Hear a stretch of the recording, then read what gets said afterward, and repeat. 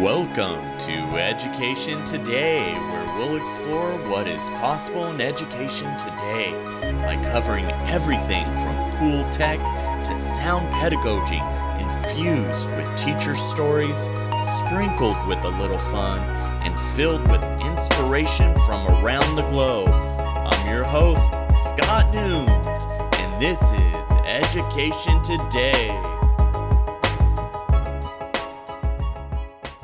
Welcome, everyone. I'm Scott Nunes, and you're tuning in to Education Today. You can follow me on Twitter, Twitch, YouTube, and Facebook at Mr. Nunes Teach. I am so pumped for tonight. I know I say that all the time, but I'm especially pumped for tonight because we have Brandon Levine joining us. I'm going to give him the floor in just a moment, but we connected through identity automation and my good friend Jamie Donnelly, and he has just an amazing story. I don't want to give out any spoilers. I appreciate everyone tuning in tonight. Remember, if you're on YouTube and Twitter, you can comment, and I'll do my best to show those comments on the screen. There's our friend Jamie Donnelly. She's saying excited to hear Brandon's passion in education. Me too. We were chatting a bit before the show, and I'm even more excited. I'm feeling really humbled, super blessed, and I can't wait to share with y'all. And on Facebook, be sure to give StreamYard permission so that you can post and share it, and then I can share it on the screen as well. And as Brandon and I are talking, if you have any questions during the broadcast, please drop them there, and I'll do my best to get those to Brandon. So Brandon, how are you tonight? How's everything going? Going great, Scott. It's truly a pleasure, truly humbled to be here. Thank you for taking time out. Very excited about the conversation. Yeah, likewise. And I want to make sure everybody pays attention there on the screen.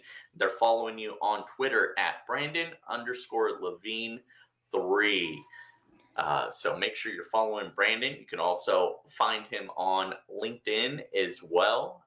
Search him out. And Brandon, I'm just going to kind of let you steal the show here. Tell us a little bit about yourself. Who are you? What do you do? And, where do you come from? Absolutely. Brandon Levine, born and raised Dallas, Texas. I live here in Katy, Texas now, west of Houston. Let's see. I work for a company called Identity Automation. We are the digital identity platform for education. We're based out of Houston, Texas as well. That's how I was able to connect with Jamie. But yeah, very excited. And I'm so happy to be here. No, I love it. So what do you do there at Identity Automation? Absolutely. Yeah. So I'm the director of sales development. So I basically work closely with school districts as well as higher ed institutions to get a better understanding of what they're looking to do from their identity and access management perspective, offer them a different solution as well as a way of thinking how that's changed, especially with, remote learning as well as hybrid learning being out there.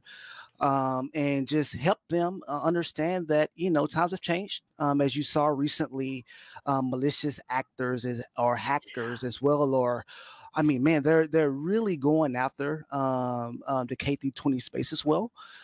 So we just want to let them know that, hey, times have changed, right? Security is important. Delivering learning outcomes is even more important as well. And we look to partner with them to offer them a new way of addressing that. Oh, that's great. You're absolutely right. Right. I looked at some map. I forget the name of the site. You think I would know being an ed tech coach.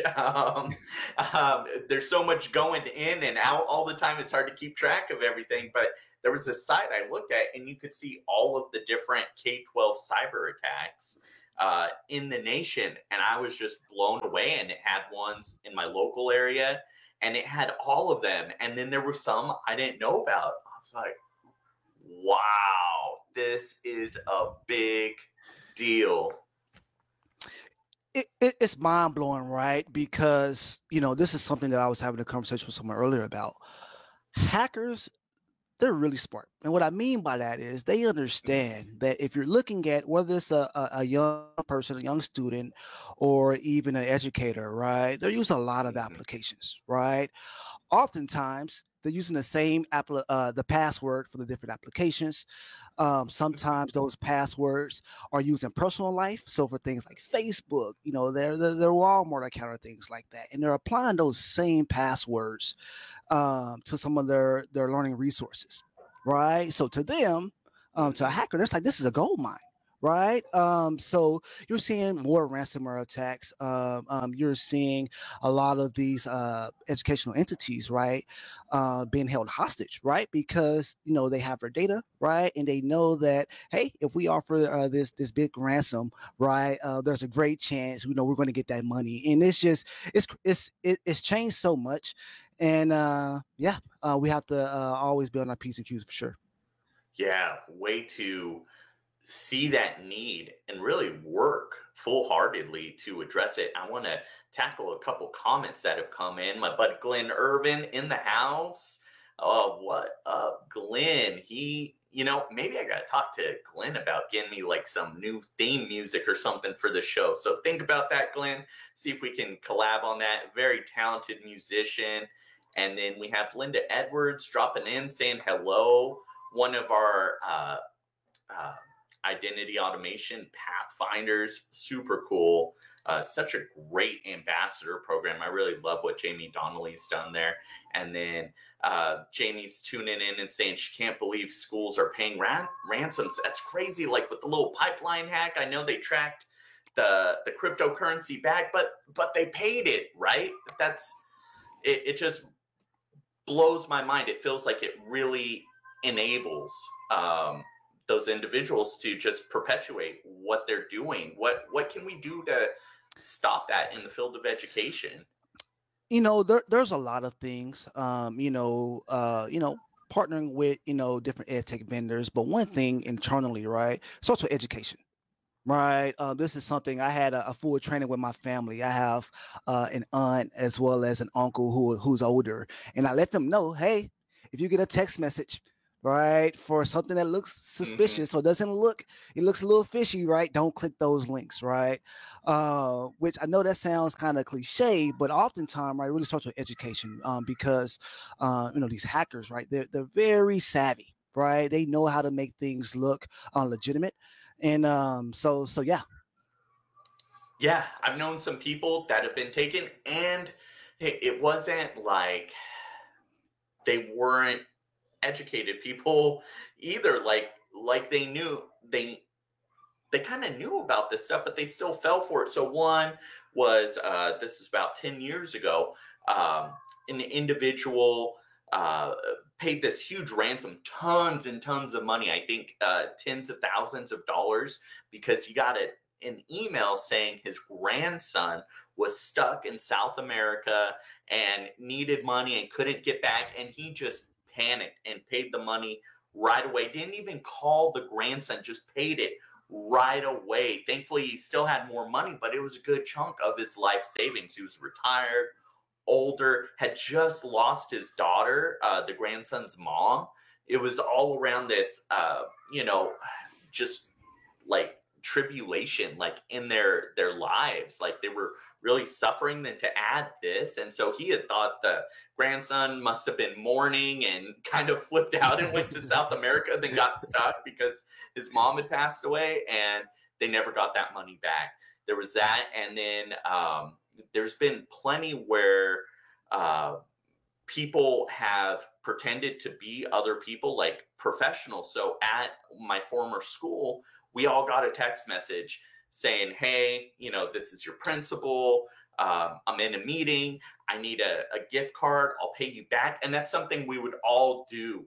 And most of us responded back, hey, is this really you? This isn't from your number. Why isn't it from your number? If you need it, I'll do it, but let me know that it's you.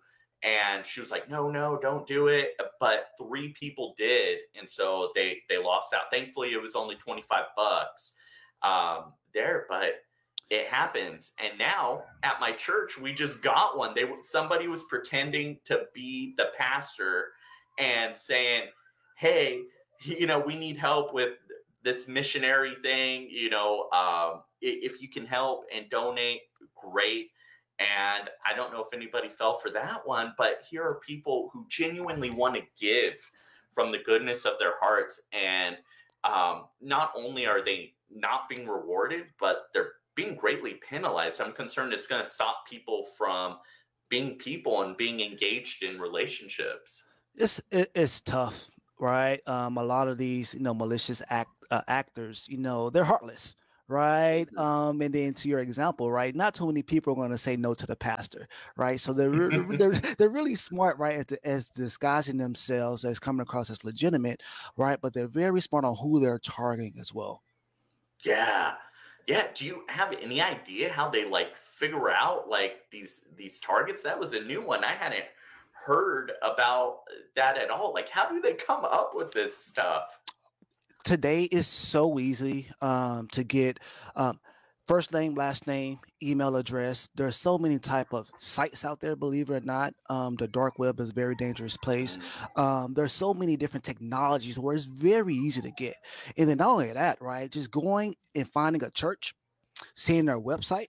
All you need to do is see how their naming credentials are for like their email. So if it's like, Mhm. first initial, last name at, the churchname.org, right? I just got to find a first and last name and I can easily just trial and error, send emails out, make it look legit.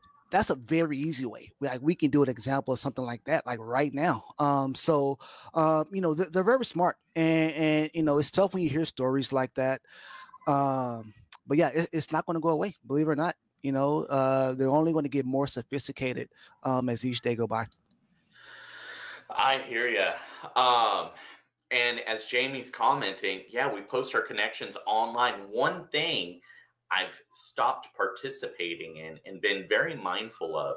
I tend to do like a question of the day, and a lot of people like that, and I really enjoy it. I love when I open up my Twitter, I can respond and get answers to questions that are on my mind or that I've been talking to people about. Like, I'm definitely going to be doing a security one now after this. It totally fits, and I want people to be firmly aware that this is here to stay. It's not going anywhere. Uh, and I stopped answering like password type questions like, where did you first live? What's your favorite color? All those types of things, while they're completely innocent and they're super fun to do. These bad actors, they're just on it. And Jamie added, imagine if those bad actors were using their gifts for good. Amen to that, because uh, things would be much better instead of taking and tearing away. Imagine the good they could do with the smarts, with that ingenuity, because it takes something, and the persistence is there. I admire their persistence, that's for Yeah, sure. absolutely, absolutely. Yeah. So, what can we do in the K-12 space? What is identity automation doing to help kind of um, protect that space? What are some of the offerings that um, they're they're sharing? Absolutely. And not to make this a sales pitch or anything, but something that we're seeing, especially in huge shout out to our CEO, Jim Harold. He's been with the organization a little over a year now, and it was perfect timing. Because in the past, right, we were really focused on data and access management for all verticals, right. But when we noticed the shift would happen with the pandemic and really seeing how with remote learning or even hybrid learning the need for more security, right, by looking at each identity as an individual digital Hmm. identity, right, and protecting that, we made our shift as a company. Right. So not only in our technology, but in our full strategy. So some of the things that we're doing, right, is really importing different security measures into our platform, right? And also seeing that, to deliver these learning outcomes, right, we really need to personalize, that digital identity and really see that each identity should only have, the access that they need, right, to do their function. So for instance, right, different students, they shouldn't have access or the same resources as like a teacher, right? Because Right. going back to our analogy of how these malicious actors are targeting those different identities, right? You kind of want to stop the spread as much as you can, as early on as you can, right? So yeah, but it really starts with making sure that each identity has access to the resources that they need only to do their job, right? And Right. then That makes so much sense. And having worked in different organizations, you don't want somebody messing with your stuff like Google Docs and things, like when you're sharing, like, hey, we got to be careful, or uh student work in general, what they might put. And I think it's really important. One thing I did when I was in the classroom was I really helped them carve out and create their digital identity and their digital brand, having that digital footprint, because it's forever, and giving them those basic skills. They were shocked. And I was an ELA teacher, so we would read a lot of articles associated with that, and they were amazed. And now with AI and machine learning, you can really scrape a lot of that data, and so you're not having to do it by hand. uh, these people, I imagine, are probably, at least some of them, really good at programming, and you can run simple scripts to look out for keywords and scrape some of that data, especially from social media or key documents, and really just wreak havoc with that. Or if you're using the same password for everything, you're just opening so many gates. They just have to keep trying different accounts, and they'll get lucky. yeah, and then also, like when you look at like, education as a whole, right? There's a lot diverse identities, right? Not only with staff, students, but also like, contractors. Right. So you have all of Mm-hmm. these different identities, right, within your systems, right? So you kind of have to be really cautious because, this was one example that I can think of that I was speaking with a school district about. They gave a great analogy, but they was like, hey, Brandon, oftentimes we have different, vendors right on campus or utilizing our systems, right? And oftentimes, IT may reach out and say, hey, this vendor is going to be here for the week. They need access. So yeah, create an account for them. Okay, awesome. Right. That happens. But oftentimes, they never let someone know that they're no longer, utilizing their services, or that, that they're no longer doing the job that they were needed access to. So now you have a rogue account, someone who has access to all of your systems, right? And, if someone gets a hold of that, they can do a lot of damage. So just putting things in place, time to live, right? Deprovisioning those accounts really goes a long way. It really goes a long way. Yeah, I want to get to your story in terms of talking about identity. I think that's a good shift to kind of go back and talk about your story, because you have a profound story.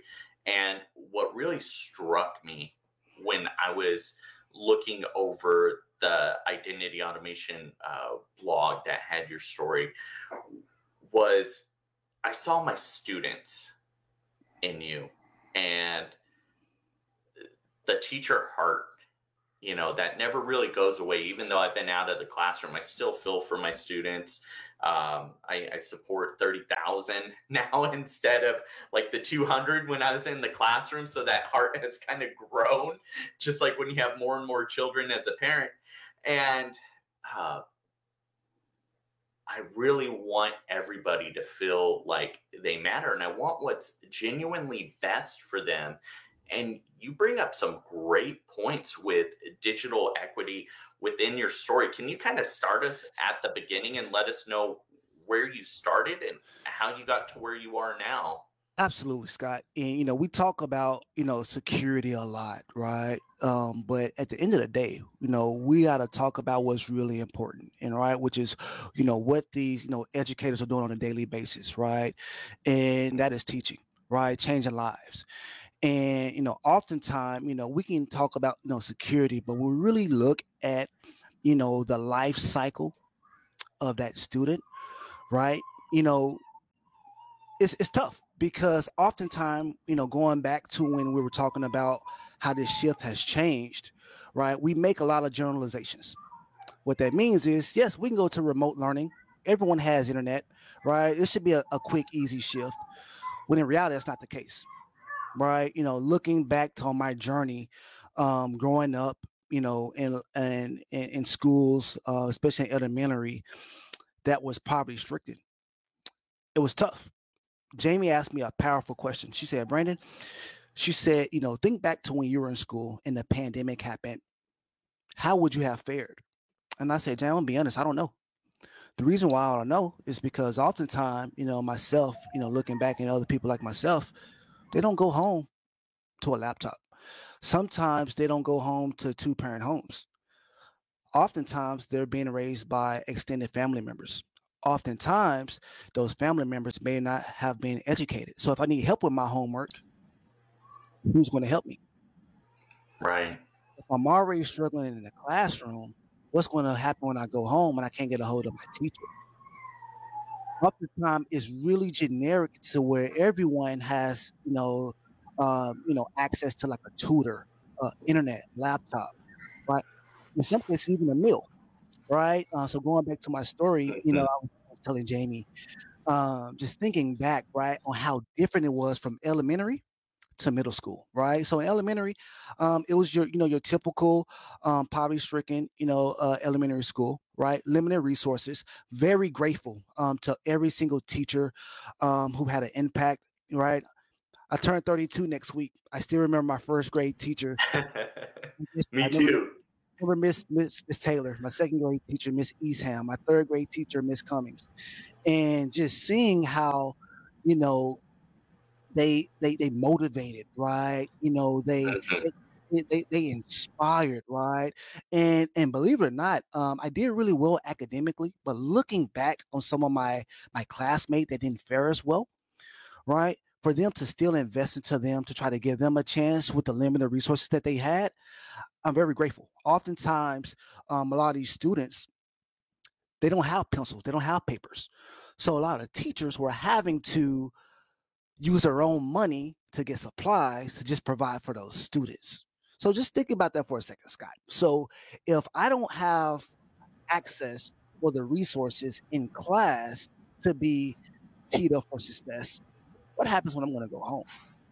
Right.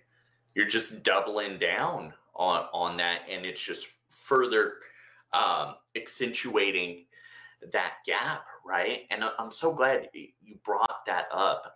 I'm guilty of that too, especially when I started out. I had no idea, and people had to tell me, hey, like, lighten up. I had no idea. I didn't come from a household that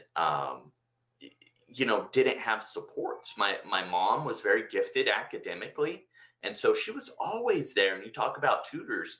I mean, even to this day, I'm working on a book, and the best proofreader I have to this day is my mom. I still go to my mom, and I'm an English major. I'm the one with the degree, and I'm going to mom still. So I'm truly blessed in that regard. But you know, a lot of my students don't have that, and like you mentioned, they're having to be the parent and take on these roles. And one thing I wanted to also bring up, and I'm curious if this was your experience too. I i've gotten better at relationships with my students, but I know like those first couple of years, primarily my first year, really had a hard time getting through to students and having them kind of open up and share, so that I was a little more aware. And I found, especially by the time they got to me in ninth, 10th grade, they were just done telling people their story. It wasn't worth it. They really didn't get the help. They didn't see the point. It just exacerbated the situation, and they were more annoyed than anything. Is that something you can relate to? And how, if so, how can teachers kind of do that better? you know, and I'm glad you called that out because it's spot on. Usually early on, when they're younger, right? It's very close knit. What I mean by that is no one wants to say, hey, when I go home, my mom's not home because she's working two jobs, or Hmm. maybe my mom isn't home or my dad isn't home, right? It's very, or hey, the what I had for lunch yesterday was the only meal that I had, right? And because sometimes Right, right. it's really embarrassing. One thing I got to really call out, right? It's tough. Kids are mean, right? So sometimes there are classmates, right, who make fun. I remember, right? But the biggest things is I have two young kids, and my daughter Alani, she's the youngest. She's a year and a half, and I saw something that when I tell her something, sometimes it doesn't resonate. Mm-hmm. When I show her something, she gets it. When I show her that I care, she gets it. She feels that. So applying that back, because you asked me, right, what can a lot of educators do, right? Oftentimes, the students hear, hey, you can be whatever you want to be, right? Have big dreams, right? Anything's possible. Mm-hmm. But when they see that you care, when they see the efforts that you're doing to go and be above and beyond to make them feel special, that is what resonates, right? Yeah. When I think back on my middle school teacher, Mr. O, my algebra teacher, I'll never forget. He gave me a pair of UT Longhorn basketball shorts, right? And I know this is kind of a random story, but I share this story because it kind of ties it all together, right? Him doing that showed me that, hey, it is possible to go to college because he went to UT Austin, right? But not only that, that was one of the first times a teacher actually gave me something of Mm-hmm. meaningful value to just say, hey, like, it's possible. Like, this is for you. I care, right? I remember it like it was yesterday, right? I wish I still had the pair, right? I've probably outgrown it a lot, but but believe it or not, him and I That's awesome. we still stay in contact, right? And one thing that I'm really big on is really being a light to others, right? Because it's Yes. tough, right? It's tough if I'm a young mind. No one in my family went to college, right? How do I know that that is possible? Right. So, he was saying, absolutely, James. Yeah, he was saying that. And it really helped me pay it forward as well. Because sometimes, these young minds, they just need to see it. They just want to feel that Yes. someone care, someone believes in them, because oftentimes they're not getting that at home. It's very easy to generalize that and to assume that everyone is going home to that, and they're not.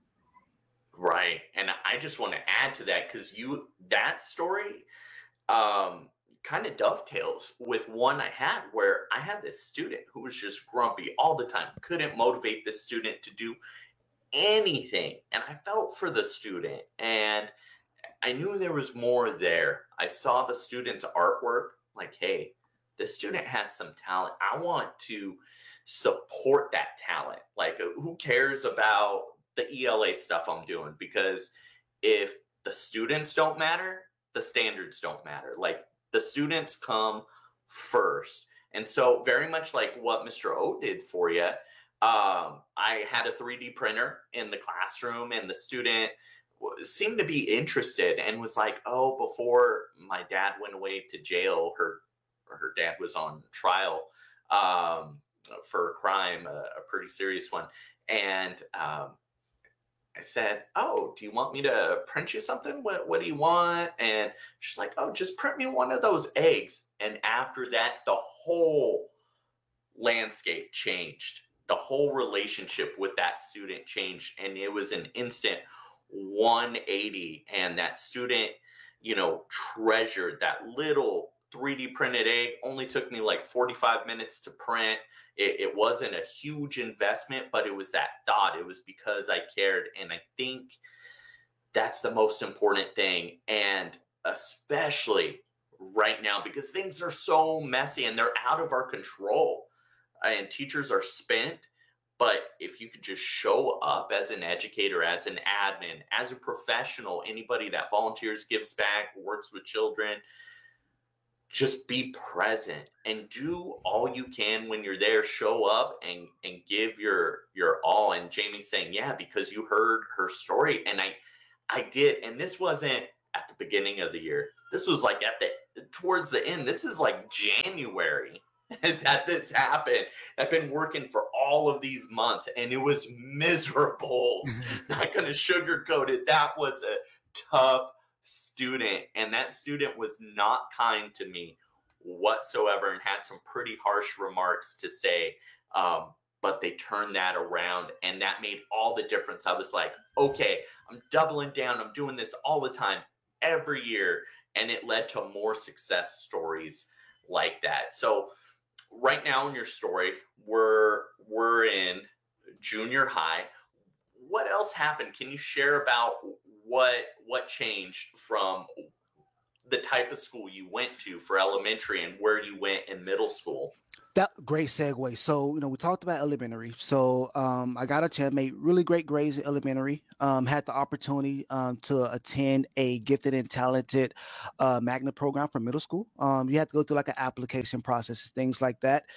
It was in Midtown, right? So much nicer Mm-hmm. area. No longer, out, in the urban communities and things like that. And Scott, I mean, it's from the bottom of my heart. It was totally different. I was blown away. When I mean by blown away, right? Just looking at some of my classmates, right? Just seeing that, hey, I got to take a school bus to school, but also I saw a lot of my classmates, right? Parents driving luxury cars, and having different resources like tutors, right? Having their own computers. And I never forget, I shared this story with Jamie. But one time when it came to lunch, I was on free lunch. So there was like a board in the front of the cafeteria, and it had, the very few free lunch cards up there, but you had to walk up, get your card, and then go through the lunch line, right? And I'm going through getting my free lunch, something that I'm very used to. And then I'm seeing my classmates, like some were looking at me like, because they're bringing their own lunch, right? They have it all packed. And I was blown away because that was not often the case, especially when I saw it in elementary. And then not only that, just seeing how the curriculum changed as well, a lot different. Right, it was more personalized, more tailored, more advanced. Which was, I get it, right? It was part. It was a gifted and talented, but I had to raise my game. Right, that was Yeah. the first time in my life I ever made lower than a B. Right, the curriculum was tougher, and which it was really good. It was really good. I'm connected with a lot of my former classmates on LinkedIn as well as Facebook, and a lot of them turned out to be highly successful. And I see why, right? Just because growing up, right, the learning that they were exposed to was a lot different, Scott, than a Right. lot of the learnings from the inner cities, for sure. Let me interject for a moment.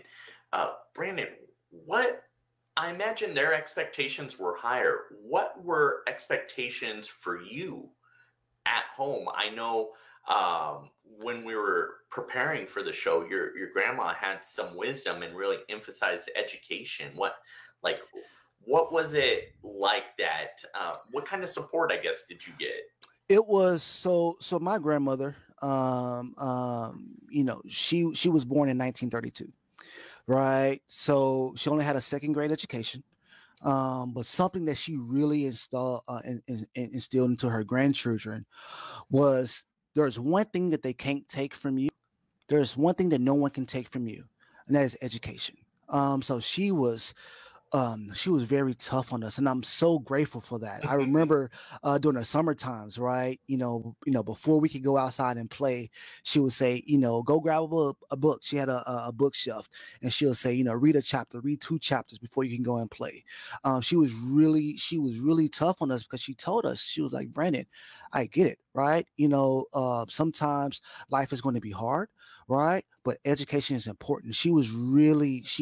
I shared the story with Jamie because I laughed, but I remember she was like, "Hey, if you bring home A's or B's on your report card, right, we're going to go to Burger King." And I don't know if you Yeah. remember, Scott, but remember back then Burger King had the little The hat. crowns, yeah. And I'm laughing, but that was our reward, right? And it wasn't really about the value, but it now, me being a parent, I really saw, I really see now the importance of, I'm not gonna say incentivizing, but like making it fun, but really pushing the importance of a good education and making good grades as well. Yeah, it really does matter. And you mentioned having kids, having my own children when things get tough, when there's a challenge, I'm like, You just got to push past it. I know it's tough, but if you push past it now, you're going to have more opportunity later, less barriers when you get out there in the real world, and you'll be able to elevate yourself more seamlessly. And I tried to showcase, like, hey, here's what daddy's doing. Daddy's taking this call, or yeah, daddy's taking this time away, but here's what I'm doing. I didn't do that. I failed a lot because even though my mom was academically gifted, she didn't graduate college until later. And on my dad's side, I'm the first person that I know of to get a 4-year degree. There might be one like second cousin, but I think that's it. Now other people have kind of done that, but I was the first one to do that, and that was a big deal. We're talking a lot of people. My grandmother on that side came from 9 children, so really sizable family. I have to laugh here in the comments. Jamie added the crown. I'm going to add too. I went to Burger King not too long ago and I actually asked for the crown. They still got them and I wore it. That's a big deal. It never goes away. It still has the same effect. And Linda says, if someone doesn't show they value learning, kids don't value it. That's absolutely true. How did that kind of shift when you went back to high school? So it was different because after 7th and 8th grade, that was I only had 2 years at the center. I had to go back to my zone high school, which was back in the inner cities, mind you, right? Night and day. It was a lot different. And I was blown away. Very fortunate to graduate top 4 in my class, but it really hit me, right? Where would I have been if I didn't have that experience?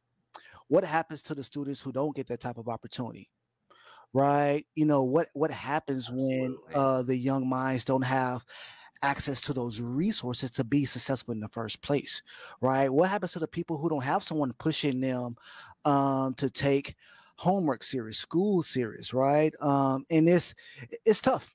It's really tough. It was a lot different. I'll never forget when I graduated, the top 5 people who graduated, they got a gift, which was a laptop. It was a laptop, but the laptop was a refurbished Dell laptop, right? I think they were donated to the school, and it made me think. Mind you, I was very grateful. I think I still have it today in my garage, right? That's cool. But one thing I can tell you for sure, right? When some of the schools in the suburban areas, I can assure you that they may not be getting the people who graduate top 5 a refurbished laptop, right? So it's a lot different, right? Which is why I'm really passionate about closing that educational equity gap that exists, because it's definitely there. Sometimes it's difficult conversations, right?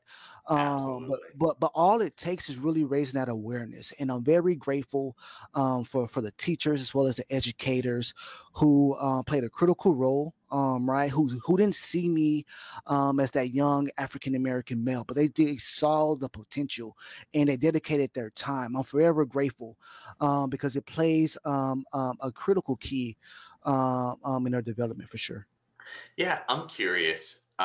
You mentioned those that encouraged. For me, it was the opposite that encouraged me. It was the people telling me no, especially in Mm. college. I did fine in high school. I kind of just cruised by, got by on my smarts. I have a really good memory. It's kind of since gone, but I used to just kind of remember everything, and so it was fine as long as it was rote memorization. I was good. And then I was decent at essays because I had my mom. Like, hey, mom, can you proofread this? And she's like marking it up. Like, oh man, I gotta retype this. Okay. But I would do well. But I remember one of my professors who was also my academic advisor, and he said, you know what? You're not cut out for this. You should think of something else. Mm. I don't know about college. Definitely not English. You shouldn't be an English major. You're never going to graduate. And then that made me just double down my efforts. And I had failed 2 of his classes, or actually 3. Now that I'm thinking about it, this guy taught like everything I wanted to do. And I got stuck with him for one of my main classes. I couldn't like get out of it. Nobody else taught that class. I couldn't take the class anywhere else because it was one of my senior level classes. I'm like, what am I going to do? I got this guy. Oh no. And so I just pulled out all the stops. I started dressing super nice, right? And just doing what all the other kids did, always raising my hand, going to office hours, Yes. pulling up commentary. I'm like, okay, let me not just read Shakespeare. Let me pull up all the commentary on Shakespeare. And I'm regurgitating that and weaving it in. And then I had either the top or the second highest grade in that class. And I was just amazed. That was like amazing. That was the hardest I ever worked, and it meant so much. And his heart softened. I don't even know if he, meant to say what he said.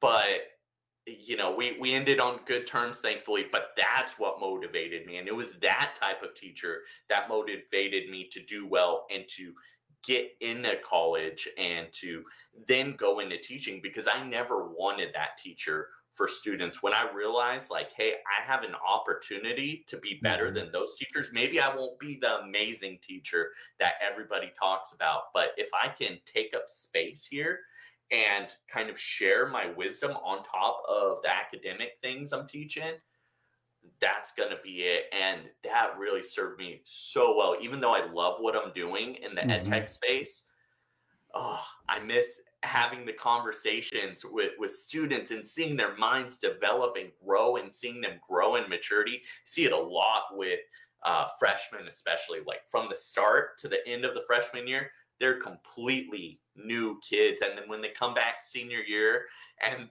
they're like way taller than you and they started out and they were at your chin, it's the best. It's absolutely the best. I'm going to look at these comments here. Jamie adds, when you have confidence, you'll be challenged by the naysayers. Absolutely. But when you don't have the constant positive reinforcement, those negative words could break you. Amen to that, because that's what happened to me in graphic design. So that also happened. Just the naysayers all the time. I used to be a graphic designer.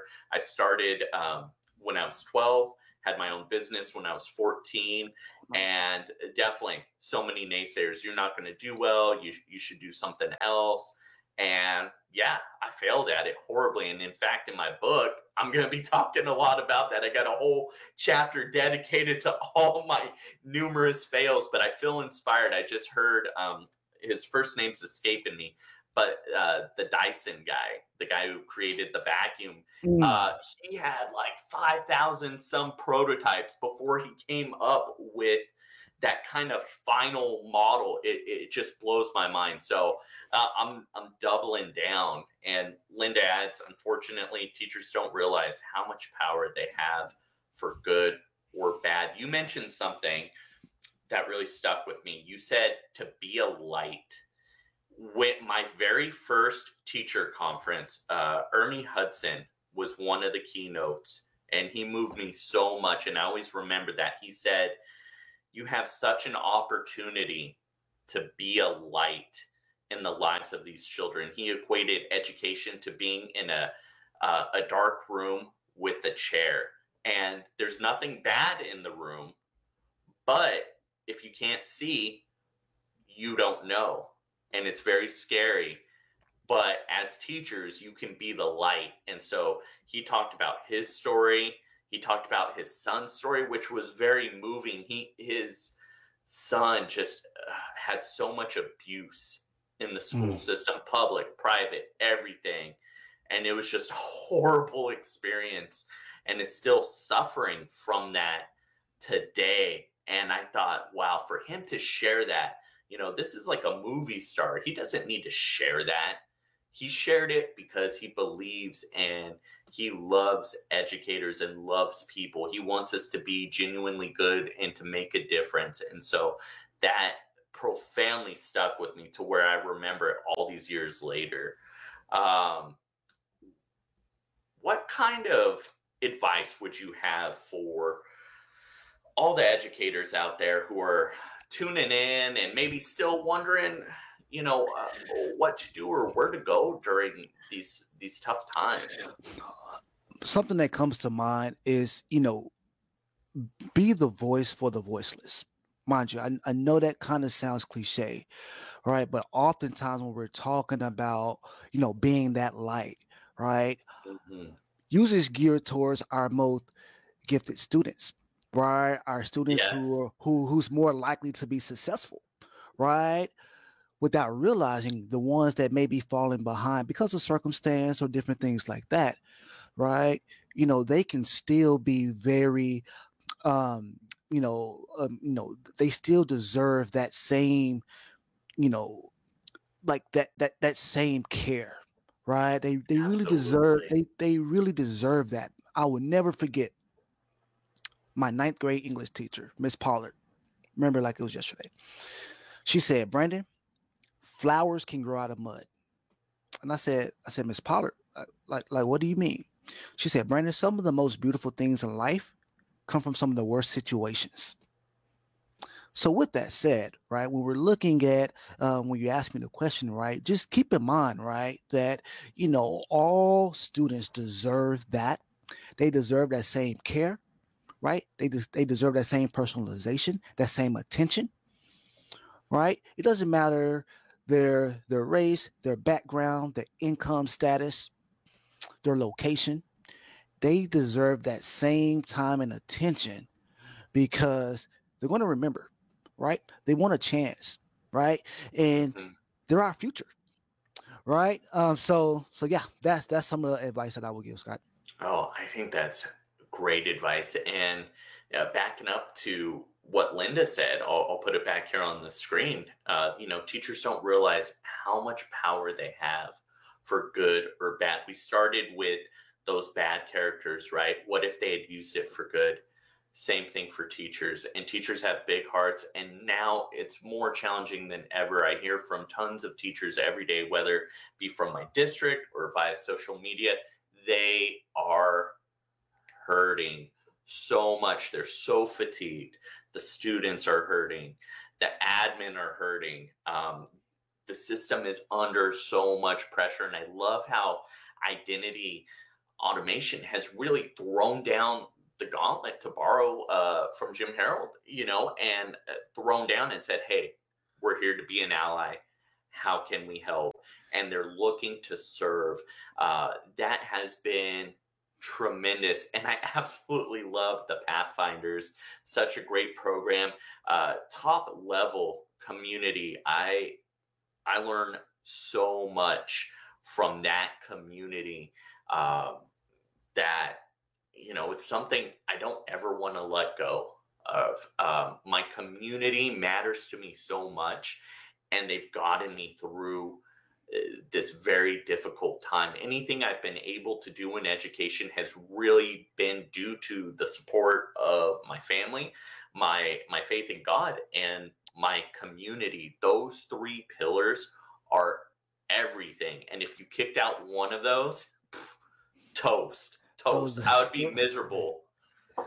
those are three strong pillars. That is a strong foundation, and I agree 100%, Scott, for sure. Yeah. Well, thank you so much, Brandon. I want to make sure everybody's following you on Twitter at Brandon_Levine 3 and on LinkedIn as well. And where can they find the stuff that you're doing with identity automation, and how can they inquire about fulfilling their security needs? Absolutely. Please check out our website, identityautomation.com. Check us out on LinkedIn as well. Please give us a follow. We share a lot of great content that is very meaningful to the education as a whole. We give great insights, different data sheets, ebooks, different blogs as well. Also, I'm going to be out in Philly next week. There's a big Ooh. higher ed conference called EduCalls. So if there's anyone that's tuning in today that's out in the area, would love to connect and meet. So yeah, No, that would be awesome. I always love connecting. Next time I'm at some in-person conference, I hope we can connect. Um, in real life, I just want to throw this up. Jamie sharing identity automation is so blessed to have you, Brandon. And definitely, I'm glad that we're connecting too. And Jamie's too kind, and she says to have me as part of the Pathfinder community. I think I get more out of the community than y'all get from me, but I'll take it. I'll take it. And I definitely want to add that identity automation is the digital identity platform for education, and I just see it growing. I think there's so much potential out there, and I'm excited to see what happens next in your journey and in their journey as well. Thank you so much, Brandon. Appreciate you. It is my pleasure. Thank you so much, Scott. Thank you for listening to Education Today. It is my pleasure to share with you all. Let's stay connected on Twitter. You can find me at Mr. Noons Teach. Be sure to subscribe to this podcast on the player of your choice and give Education Today a positive review on Apple Podcasts. Remember, everyone, out here in this field of education, it's grind time.